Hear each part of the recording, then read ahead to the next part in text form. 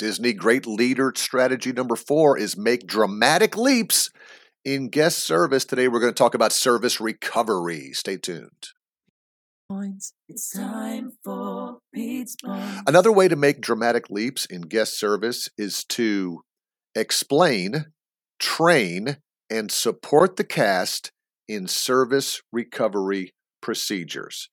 Now, this is different from near misses that we talked about on Monday. This is about, okay, you have dropped the ball. We've made a mistake. How do you come back and recover from that? In fact, Disney has also what's called 7 guest service guidelines.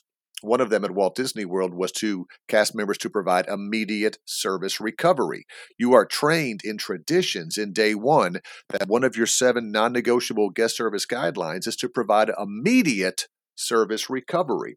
Now, this leadership trait here takes it a little further. It says explain, train, and support the cast in service recovery procedures.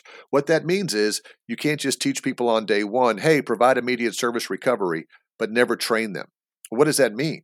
Service recovery. And how do I do this? And what am I empowered to do as a cast member? And what am I allowed to do as an employee? And if somebody spills a Coke, can I give them a free one or do I give them half off? And what if we ruin something more expensive than a Coke? Can I give that away free? Well, how do I fix it with service? What is service? So all these things that tie together, it's not just about letting the employee figure it out for themselves. That's why this is a great leader strategy.